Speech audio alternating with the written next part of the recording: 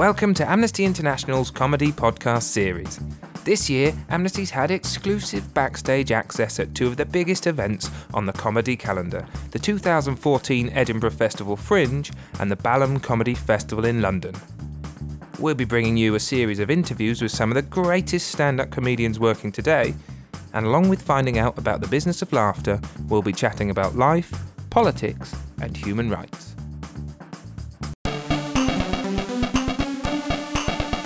This time, we're talking to one of the pioneers of the podcast, Richard Herring.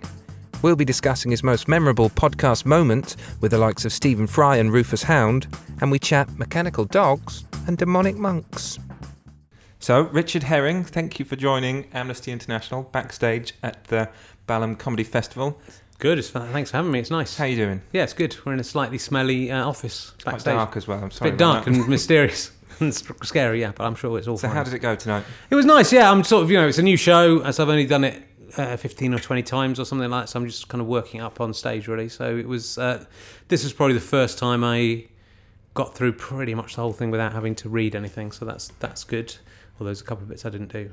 So, yeah, so it's I've got like 2 weeks at this stage till Edinburgh, so that's the important 2 weeks where you knock it all together. But yeah, I was very, it's quite, because it's quite there's a lot of stories in the show, so it felt like it took the audience a little while to go, oh, what's going on, and then they sort of got into it and enjoyed it, I think. Well, yeah. I thought it was great. Good. Thank you. It's called Lord of the Dance Settee. Yes. Can you explain a bit about the name and what we're going to see in it? Yes, well, I mean, there isn't really a theme. I've done theme shows for the last 5 or 6 years, or maybe more than that.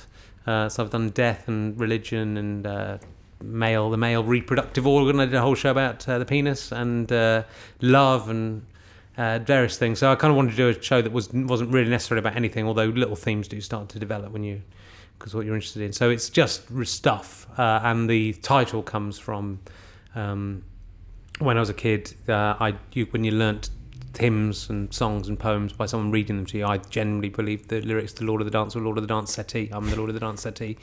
So, which I think a lot of people did. So it's a nice bit of sort of observational comedy without being too observational, that a lot of people go, oh yeah, I did that as well. So I think, and it was actually an old routine I used to do. I did once on a TV show with Stuart. And I just thought it's a really good title for a show, it's a joke. On This Morning with Richard. Yeah, we did it. Yeah. So it's just a nice title, but also it's sort of is descriptive of me. And then I think with that through the show, and when it's finished, I'm going to have a bit more sort of coming back to the settee. I've got a settee on stage and do more stuff about dance as well. So those are sort of the themes that are going to develop. But it's also, and there's another routine I didn't do tonight, which is sort of about looking backwards and forwards at where your career's going. So it's I think it's kind of apt to use an old joke that most people won't remember, but fans will remember. So hopefully the fans will go, oh, that's funny to see that again. Most of them will. Some will go, oh, you're reusing material. Yeah, I've only done 11 different shows in 11 years. Don't worry. But yeah. But I think it's just it's just a title really. I meant to ask what the cool kids are calling it. Yeah, well, Lotdusser, nearly lots, but Lotdusser.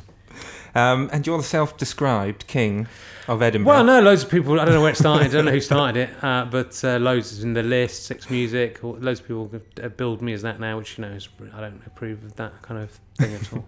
And this is your 11th consecutive show? Yeah. I mean, I'm approaching 40 shows over the 27 years or something that I've been going up. I haven't been up every year. I've missed about 5 years. So I think this is my 23rd Fringe this year. But yeah, I've been involved with writing or performing performing in probably 37 shows and then written a couple of others. So are you looking forward to it, or is it same old? Well, I am looking forward to it. I'm doing a play this year as well, which makes it a bit different, a bit exciting. I haven't done a play for 15 years, so I've written a play, and it's just, to be honest, the last few years, I've always thought, well, I'm definitely going to either make a little bit of money or not lose anything.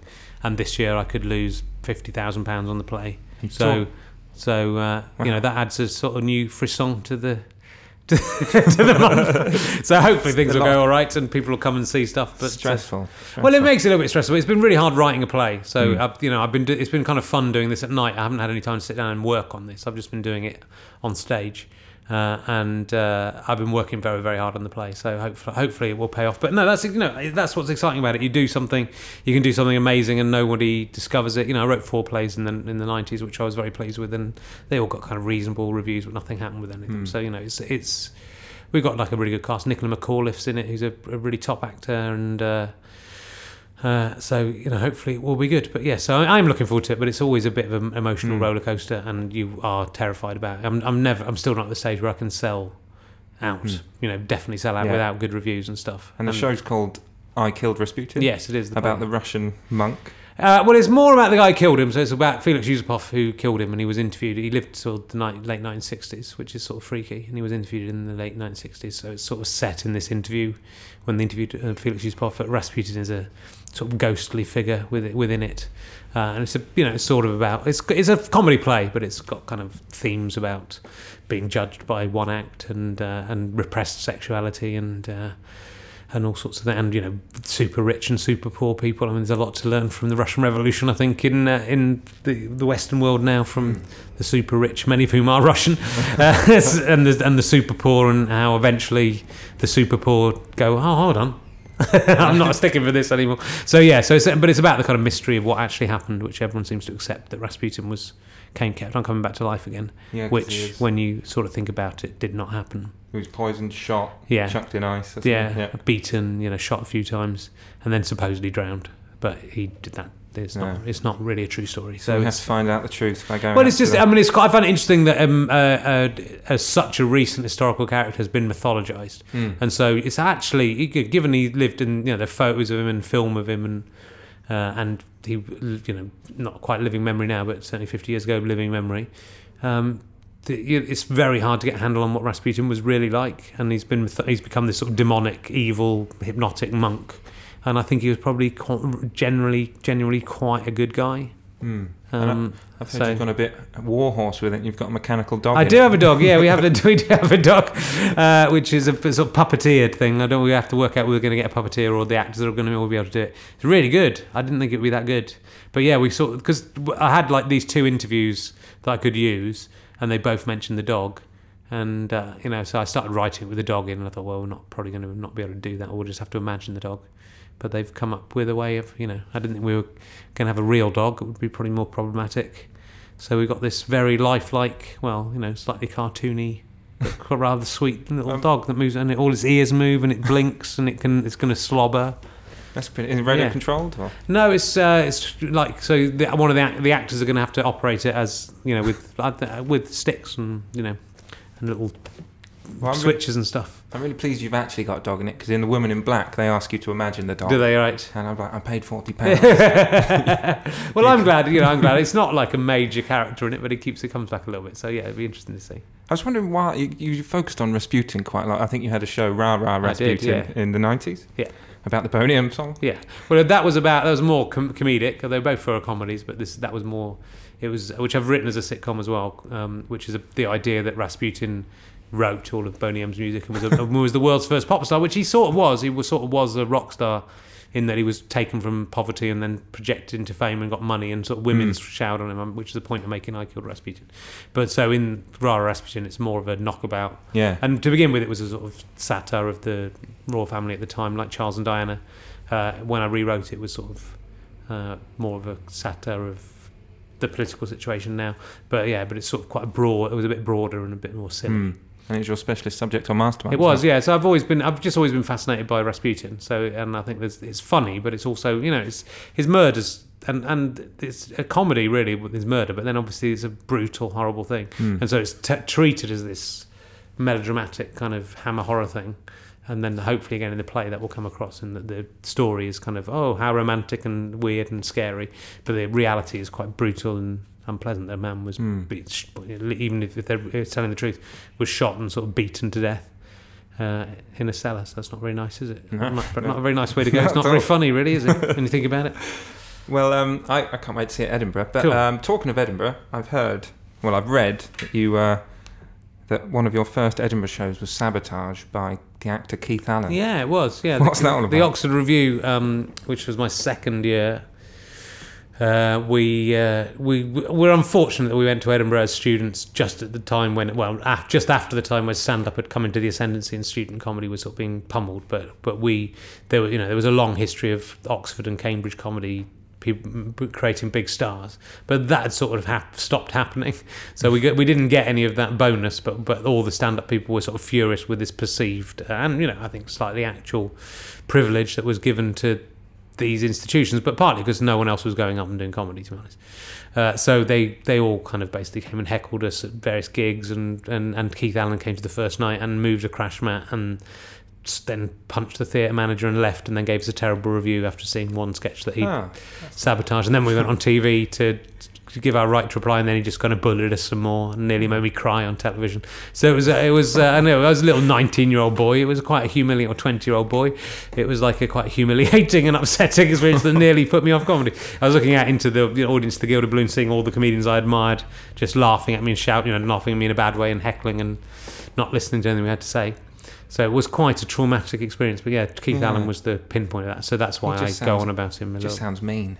It was a little bit mean. It was a little bit, when you take it out of context and just look at what it is, it's a grown man bullying some 19-year-old comprehensive school kids. In fact, as it turned out, because we'd all been to comprehensive school and got into Oxford because of our good A-level results. So we weren't really the people that they were angry with. But it's all character building. I think the failures actually and the unpleasant experiences make you better as a person and a comedian. He's doing all right. And his daughter's doing all right, and his son's doing all right. He's in Game of Thrones. It's amazing. But talking of doing all right, I mean, you are pioneering new media yourself. You have released numerous podcasts, prolific tweeter and blogger. You've got a Vimeo-only TV show. Yes. You've got 4 shows on Netflix. Yeah, I do, yeah. That's nice. And do you think the traditional route of a comedian relying on television to make it, so to speak, is kind of over? I don't think it's over, but I think it's, it's dying, I think. So, and I think it doesn't, as I think even when you are on TV, me and Stu were on TV, and it didn't really help us at the time, I don't think, to get an audience. Even if you're on TV, you have to break through somehow. But I think now there's so much TV that actually having your own internet channel is about the same as being on Dave or something, really, in terms of, I'll get like 150,000 listeners to the Rich Herring's Leicester Square Theatre podcast or something, which probably would be a good night on Dave if that, if someone listened to it, if 150,000 people watched a Dave programme. Admittedly, mine's spread over a long period of time.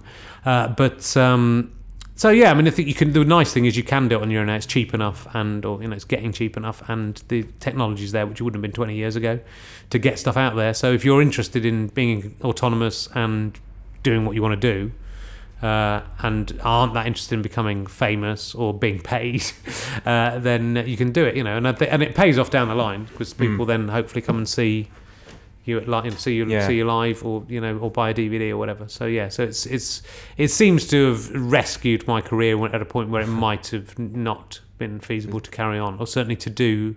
I was touring even after Lee and Herring. I was touring, and 20 or 30 people would come and see me most places, which is all right, but it's not really enough to make a living from. But now, 250, 300 people, sometimes 500 people, sometimes 600 people will come and see me in the town, which is a great work with a good living. So if you can do that, as long as you balance that up, and I'm happy to do stuff for free. Like Meaning of Life is a thing that I've done for free. That's a 6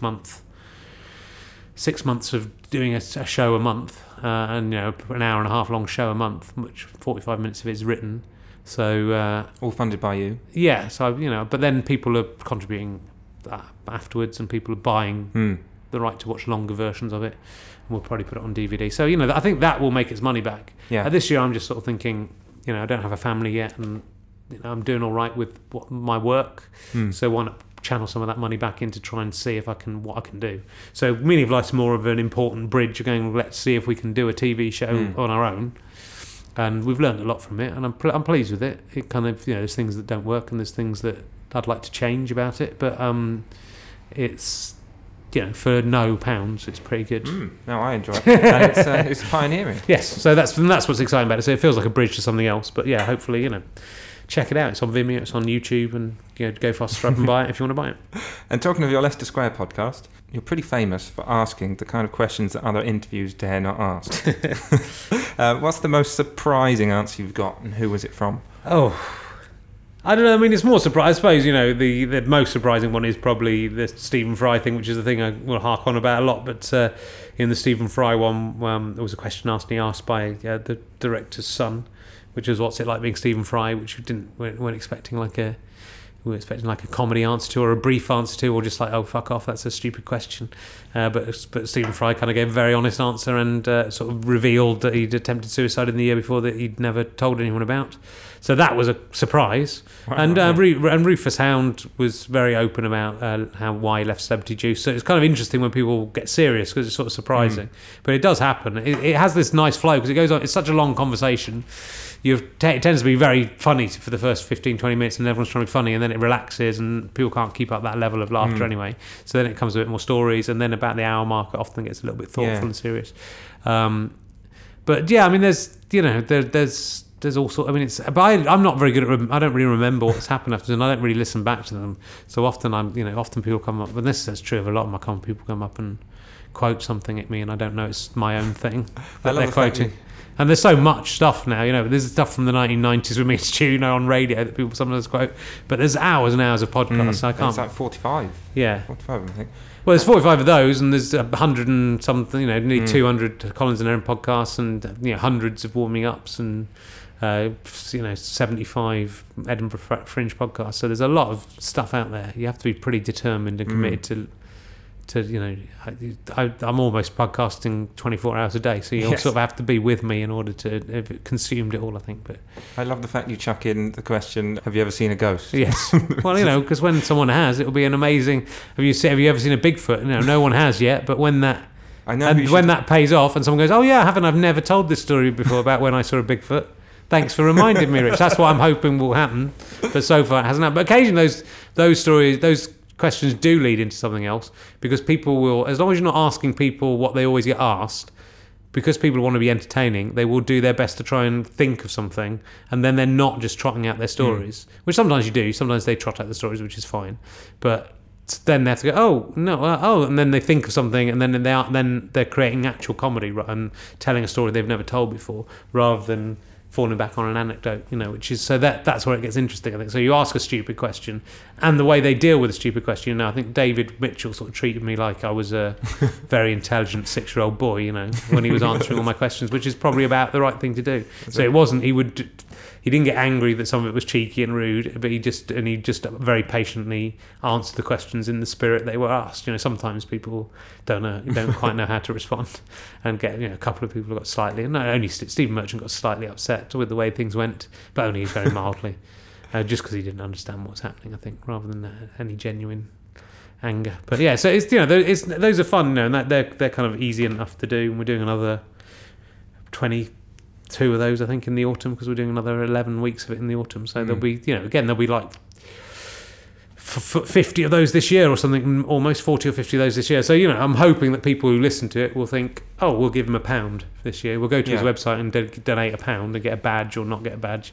To be honest, if everyone did that once a year who listens to it, then I could start, and I'm only going to use that money to make more stuff. So I could start making some really exciting stuff. So that's the hope that people will start, feeling, oh yeah, we will donate a little bit of tiny bit of money for this huge amount of entertainment we get. If they would do it monthly, that's better. So I'm getting people the opportunity to pay £1 a month or more a month. That's a bargain. Well, it's it is when you think about it, but obviously it's free. I also don't want to exclude anyone who can't afford to pay £1 a month, so I still put it out for nearly everything out for nothing. So there's bonus stuff for people who pay, but I also think the value of it is people will if people like you, they'll listen to it, and if they listen to it, they might buy something and come and see you eventually. So if they do that once every now and again, that's all that will keep me going. So talking of taking risks in comedy, Amnesty supports the right to freedom of expression. But do you think you're correct to do that? Thank you.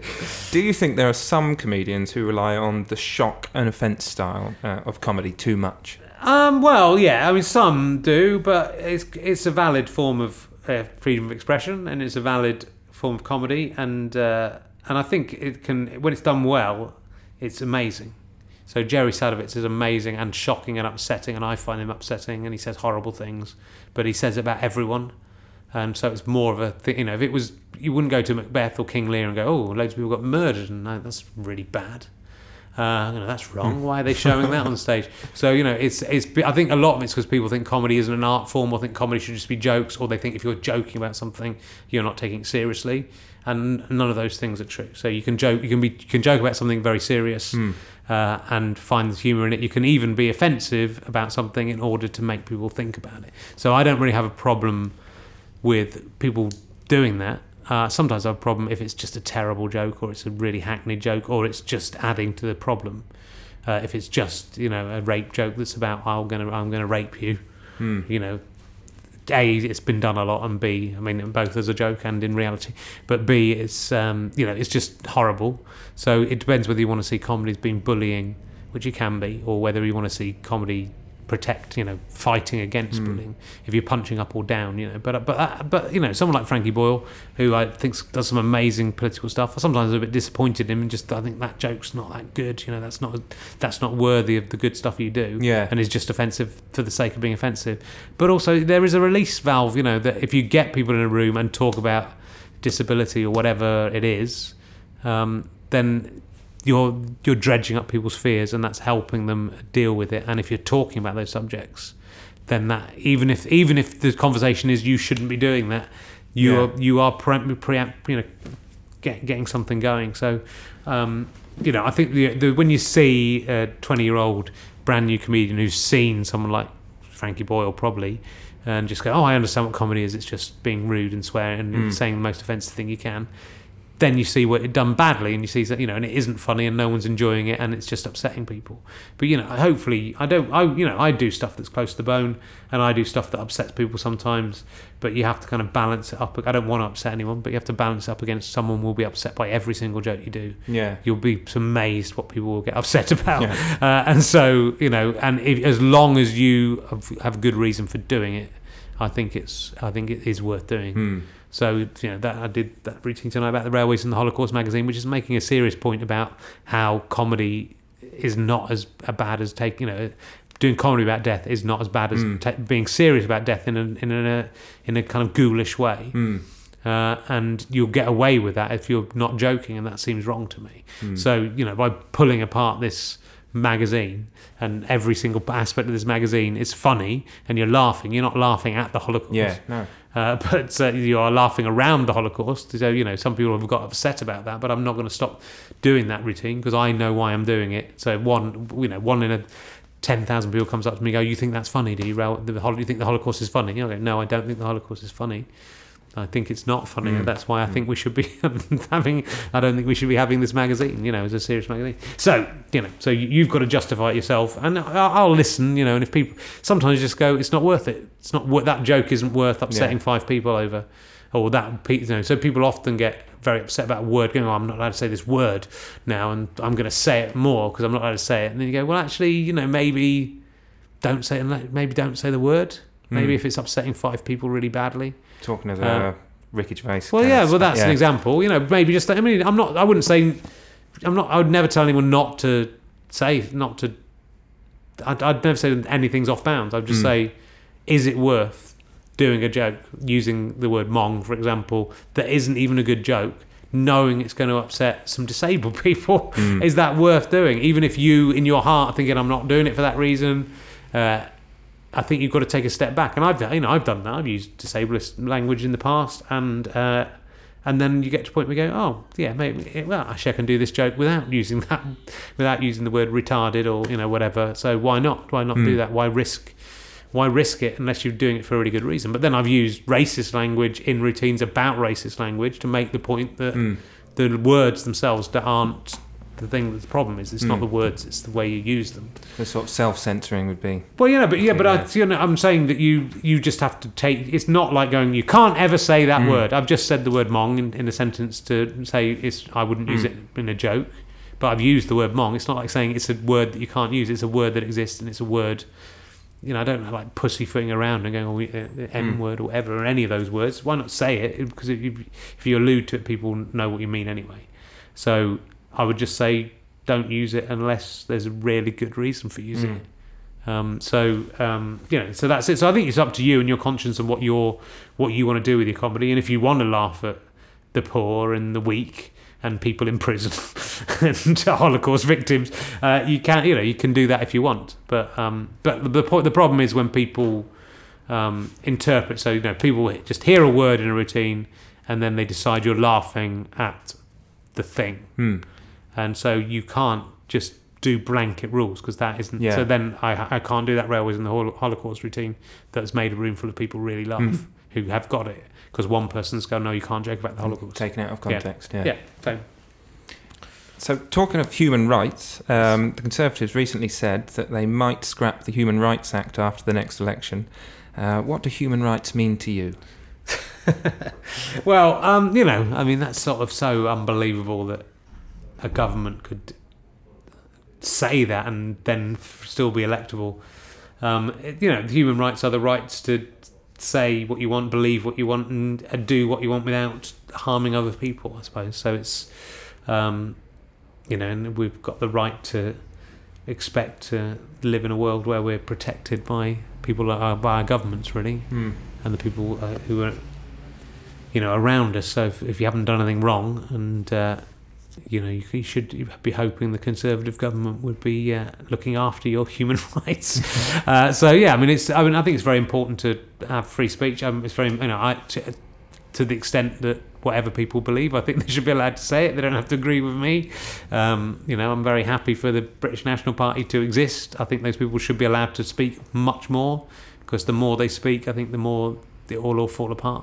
And so that for me that's the same with comedy. When people, you can't joke about this, you can't talk about this, you kind of go, well, anything we can't talk about, that's a problem, because that's like you're saying, we've got to shut this off. If there's a right and wrong with it, we should be able to talk about it. Yeah. You should be able to talk about your race. If you're a racist, you should be able to talk about your views and have a conversation about them, because unless they're right and you're shutting them down, then if they're wrong, which we're presuming they are, then they're going to, the conversation and a discussion is going to show that.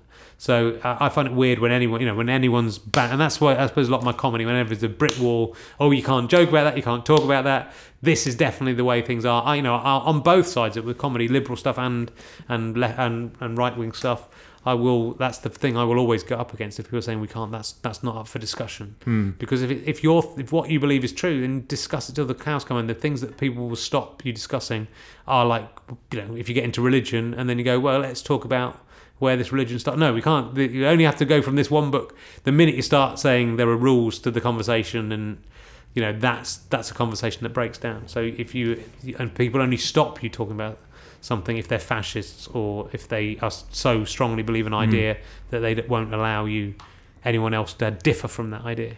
So I think the human right to be able to believe whatever you want to believe, however stupid and wrong and ludicrous it is, but that human right also means you have to listen, or other people have to be allowed to then put the counterpoint to that. You can't just go, it's my human right to believe in a massive man in the sky who's looking after me and loves me more than everyone else. You are allowed to do that, but we should be able to talk about it. So yes, I would love to live in a world where a government thought the idea of human rights was a thing that would get them elected, rather than the idea of closing down human rights would get you elected. I mean, that's the problem, is that people sort of go, it's all political correctness, it's political correctness. But political correctness is basically politeness, and it's basically allowing everyone to be the same.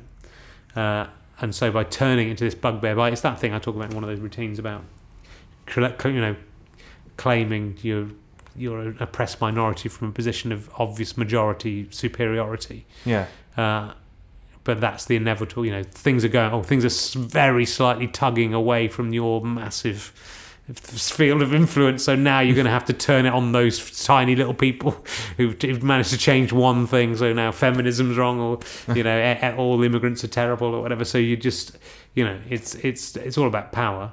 But human rights are extremely important. And your shows, they do deal with big topics. Christ on a Bike was all about religion, and Hitler Moustache talks about race and politics. Do you feel you got to a point where it wasn't enough just making an audience laugh, but you also like to make them think? I like to make them think, but it's not really just that. This year I feel a bit like I want to make them laugh, and I'm not that bothered about. I think there are always sort of thoughtful things will come in, because I think I think a lot of those things again just come from the closed system of thought, that it's just fun to dig away at those philosophies like fascism and up to an extent some religious philosophies that won't allow counterpoint to them, so that makes them appealing to me.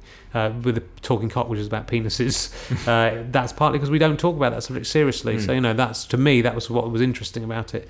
I think if you're thinking intelligently about stuff, you can't just be flippant and joke about everything. So you're going to get into slightly more serious subjects, but I always want them to be funny. I'll allow myself a little bit of a couple of minutes here and there where there's not going to be jokes or there's not going to be laughs, but my job is to make people laugh. But I think there's a lot of humour in those big subjects, and I think there's enough people who want you to talk a bit more than just about what it's like in your supermarket queue, or which is fine. If you can do great observational comedy, that's great, and I don't have a problem with it. There's a lot of bad observational comedy, but it's very, very hard to do it. But if you want a bit more, if you want to think about stuff. So, with Hitler Moustache, it was great. People went, people would tweet me and say, we just had a 2-hour discussion about democracy after watching your show, after they've been laughing all the way through, so that's nice for me. You want to have a little bit, but I've always been a comedian. I've always wanted to be a comedian. I've always wanted to be funny. I'm not really hankering to go, can't wait to do my hour-long, serious political treatise with no jokes in it. I want to make people laugh is my ultimate goal. So finally, I read that you, in 1992, you almost thought about giving up stand-up, and save for an excellent gig here at the Bal in Bedford. Well, no, sort of. I did. This was one of the. I sort of gave up doing stand-up on my own, but I did. This was one of the places I did really well at. So it isn't quite that it saved it, because I did stop. I did 1989, just started 1990, 91, and maybe into 92. But I wasn't enjoying being on my own, doing stuff. I was kind of writing more sketches, and we started writing the radio stuff together, me and Stu, and sort of doing a double act. So I kind of wasn't enjoying stand up, and it partly comes out of all that Oxford Review experience, that I felt a bit like ostracised by the community, even though I don't think anyone knew who I was. I remember having a fantastic gig. They used to do a gig down where I just was, and then if it was really popular, there'd be a gig in this room here. I don't know if it's even there now. So there would be 2 gigs. So you do 2 gigs, which meant you got paid twice, which was amazing. Think about the same you get paid now. It's 25 years ago. But then I came and closed the show up here, and Bob Mills was on. Bob Mills was closing down there. And I got an encore, and I didn't really have anything to do as an encore. It was so early, and that was within the first sort of 9 or 10 months. So I'd do gigs then, and I'd be torn between doing what I wanted to do, doing what I thought the audience would want, and doing what I thought the promoter would want. And I would just fall between the stools, really. So I'd have a good gig, and then I'd have 2 mediocre gigs, or I wasn't quite doing the right thing. So. And usually the good gigs, the promoter would happen not to be there that night or whatever, So I was struggling to get on, but it was nice to come here and do a good gig. So that probably did, and do an encore and feel like, I could potentially do this, but then I decided not to do it anyway. For I came back and it was sort of 2004 basically when I did Hercules Terrace, which was a show where I took on lots of challenges. I sort of went, well, and I'd done two one-man shows, or 3 one-man shows, but I didn't count them as stand-up. And then I thought, well, why am I not doing stand-up? Why have I got this, aversion to doing it? So, because I'd done all these things, I thought, right, I'll go back and do stand-up. So, that's sort of 10 years, I suppose, now. Coming up to 10 years that I've been back doing stand-up. And in a way, I kind of slightly regret that I didn't keep it up. Because, I think I'd be, if I'd done those 10 years that I stopped doing it for, I'd be a lot better than I am now, I think. But it's just time. The time's got to be right, and I wasn't enjoying it. So I'm glad I came. It's again that and the internet stuff is what saved me. If I hadn't come back to do, because I just need. I don't need to be on TV. I don't need to be in massive theatres. I wouldn't mind either of those things necessarily. But as long as I'm performing to some people every now and again, that gets that part of my. That gets out there, and then I'm happy. 10 years ago I was sitting writing books and scripts, and it's really sad, very lonely and depressing.